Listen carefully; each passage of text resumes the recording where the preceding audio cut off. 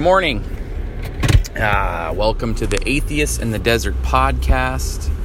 It is Wednesday, September 12th, 2018. Appreciate you tuning in. So this morning, I want to talk a little bit about G-O-D. And I've said it in the past, I believe, but, I'm reading a book right now on bees, and it's pretty interesting. And talk about some amazing creatures. I mean, as human beings, we always like to think that we are really the prime creation, of the universe, and we're destined to inherit the earth and all that stuff. And I don't know. I mean, we have done some pretty amazing things. I'm not disputing that. But as far as the species, there's only one species of human on the earth right now. And just in Arizona, there are 15,000 species of bees. They're constantly changing, evolving, and but anyway, pretty interesting. So G-O-D, God, right? Many years ago, I had kind of a hero of mine. I don't even like using the word hero because I don't think he would have considered himself a hero, but probably one of the best examples of a you hear in religion all the time people talk about prophets and like a Buddha or somebody, but this guy, in my mind, if I was going to call somebody a prophet or a whatever, probably one of the best examples of living he probably would have called it a good spiritual life. Again, you've heard me say in the past that I use the word spiritual and, maybe even higher power. They're just words that I use because I don't know another way of explaining it. My definition of the ever-changing flow of the universe.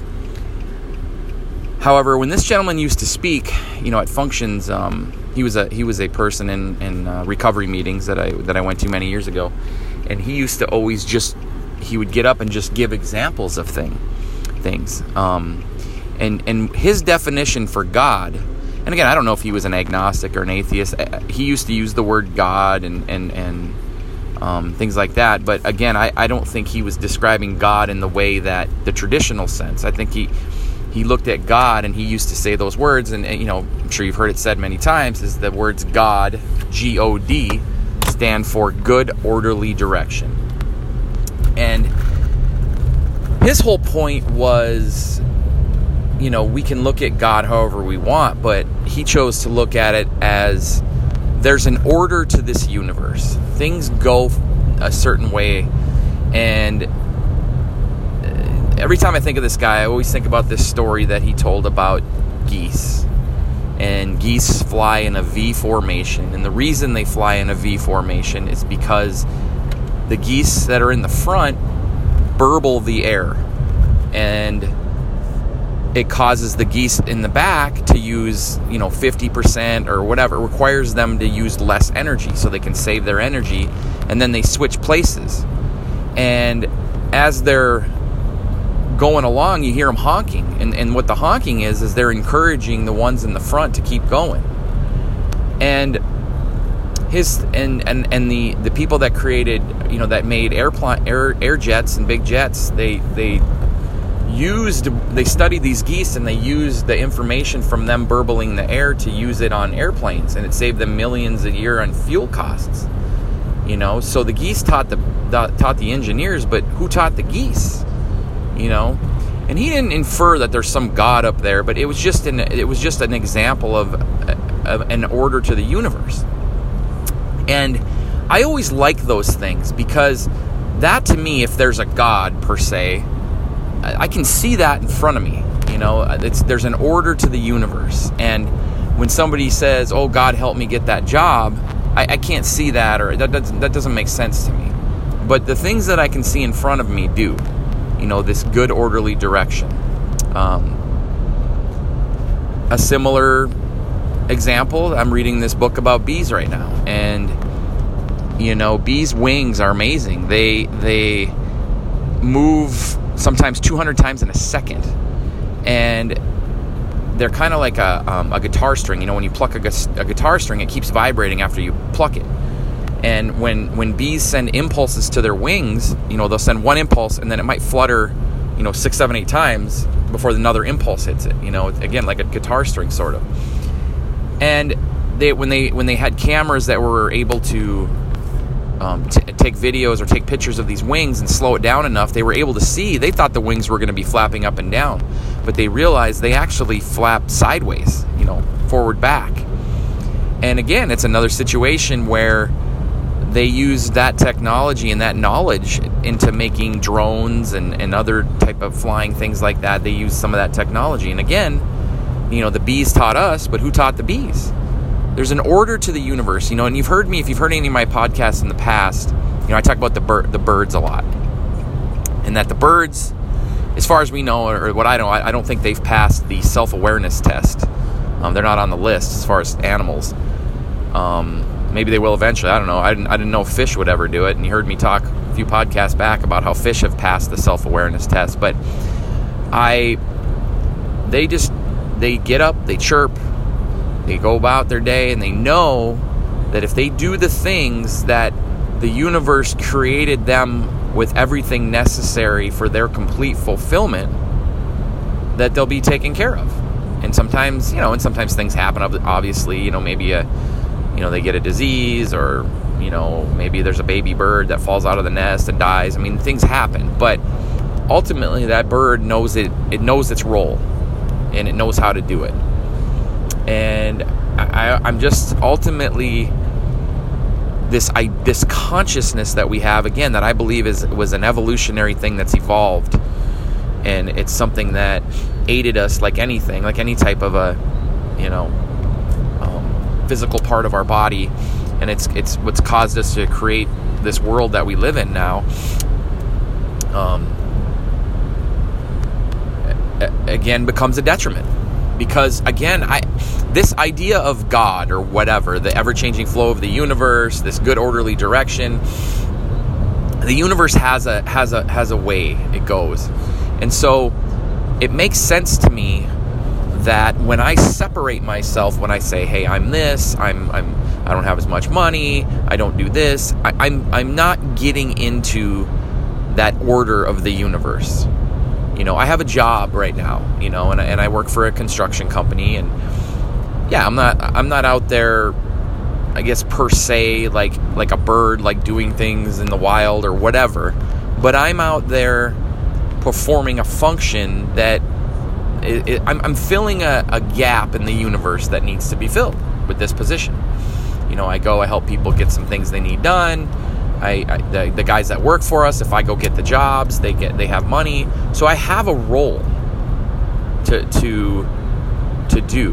And you've heard me say in the past, be good for nothing. I just get up and try to be good for nothing. Try not to work for any reason. Just try to go about my day for free and for fun. And that's not easy. I'm not sitting here pretending for a minute that I just get up every day and I'm like, ooh, yay. But the more that I can look at the universe as, again, there's no separateness, only conscious separateness, the better I can be. And I can't just, as much as I like to talk and, I do these podcasts and it's fun and I analyze, I can't just talk my way into this life. I have to practice it. And some of the ways I practice it is I try to get up at the same time every day. I have a routine, go to my job, work my 8-9 hours a day. That's one way I do it, try to help people get some things done. And again, it's not that I'm trying to be a do-gooder or try to prove anything. I just know that these are the things I need to take. If you've heard me talk about helping others, no matter what, and in Alcoholics Anonymous, they talk a lot about helping others because you get out of yourself, but I think anybody can do that. And again, when I help others, I don't want it to be like, look how good I am, because it's the only way I know how to connect back into the universe. Another way that I feel I can contribute to the good orderly direction of the universe is keeping my mouth shut when I'm talking to people, meaning like I don't have to sit and talk about myself all the time. Allow them to speak. I was at a meeting last night, and after the meeting we were talking, and I just really worked on, when this guy was telling me a story about something, just sitting there and listening. And then when he was done, just listening, and just, sometimes it's really hard. Like, I want to talk again. Like, I want to talk while he's talking. It's a practice. But again, I feel like the more I'm able to do that, the more I'm contributing to the good, orderly direction of the universe. And I don't even like the word good. I mean, G is good, I guess. It's just and that's why I kind of like the ever-changing flow of the universe better even than good, orderly direction. Because good according to what? I mean, it is what it is. Nature fascinates me because most creatures on this planet don't have a consciousness or a self-awareness. It leads me to believe that consciousness or self-awareness doesn't necessarily need to be there to survive or to function. I mean, all these organisms seem to function without being aware. And again, we're a experimental project in a sense. I mean, every organism is on this planet. I mean, we're not even the most successful species, in my opinion, that have lived. I mean, if you want to say successful as far as what we've done, and the technology and the things we've created, is some pretty amazing things. And it is amazing that we are able to understand things, like Carl Sagan, or was it Carl Sagan, or maybe it was Stephen Hawking. One of them said that we are just an advanced breed of monkeys on a fairly, something about a rock floating through the universe, or something like that. We're just monkeys on a rock floating through the universe. But he said, but we are able to understand the universe, so that's amazing. I totally messed up that quote, and I apologize. But, and that's cool. I love this stuff. Like, the more, I'm reading this book this morning about bees, and I'm just fascinated. I mean, bees are amazing. You always look at bees, and you're like, they're annoying, they're going to sting you, and yeah, whatever. But just how their bodies are built and the way they're constructed, they have these antennae, I don't know the plural, but that are, I mean, you talk about advanced, like when they're flying through the air, like their senses are like on lock. It's like Spidey sense times 1,000, if you're a superhero fan. But that's amazing. I mean, we're amazing as well, but just the universe in general, it's very humbling, when you think about these things. And that, to me, when you want to talk about a God up there and people that get religious and Jesus and things like that, I mean that's power to me. That just studying the universe and studying life and planets and how long it took for these things to evolve, and millions of years. And I mean, it's just crazy. It's just insane. I mean, again, if you want to talk in terms of success, some of these organisms, I mean, like scorpions and stuff, they've been around for 100 million years. I mean, we've been around, maybe our species, I want to say, our form of human, and I could be wrong on this, the way we are today is maybe a couple 100,000 years. And if I'm wrong on that, I apologize. But it's very minute. Our species of plant, we could be gone in another million years, and we wouldn't even, other than our records or things like that, we wouldn't even know we were here. I mean, dinosaurs were on this planet way longer than us. So, anyway, good orderly direction. There's an order to the universe. You know how I look at it, the ever-changing flow of the universe. So, just for the last couple minutes, I want to talk a little bit about humility. Humility is an interesting thing because you can't really talk about it. You can't really say you're humble. Being humble, is something that I think takes time. I think it's something that, you can go through it when you have struggle and realize that, you're not everything. And part of being humble sometimes, I think, is just accepting the fact that you don't know everything, or that you don't have the answer for everything. And that's something I've really been trying to work hard on lately when I'm around people, is when we're getting to conversations, just stopping, listening to them and what their opinion is and what they're doing, and me not having to come back with my opinion and what I think.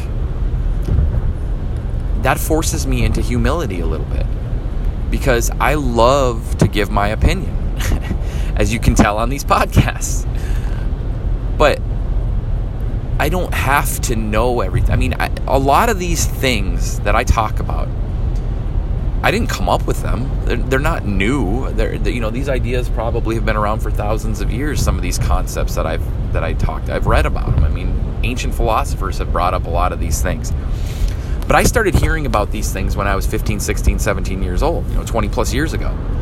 And I don't think I've even really started to understand them fully and implement them until within like the last year. I've had bits and pieces of it over the last few years, 10, 20 years, and I've gone through some things, mentally that forced me to look at some things. But I can honestly say, just within the last year, when I decided to stop drinking alcohol again, that I am more in tune with these concepts and these beliefs, I guess, my beliefs, or what I've gone through.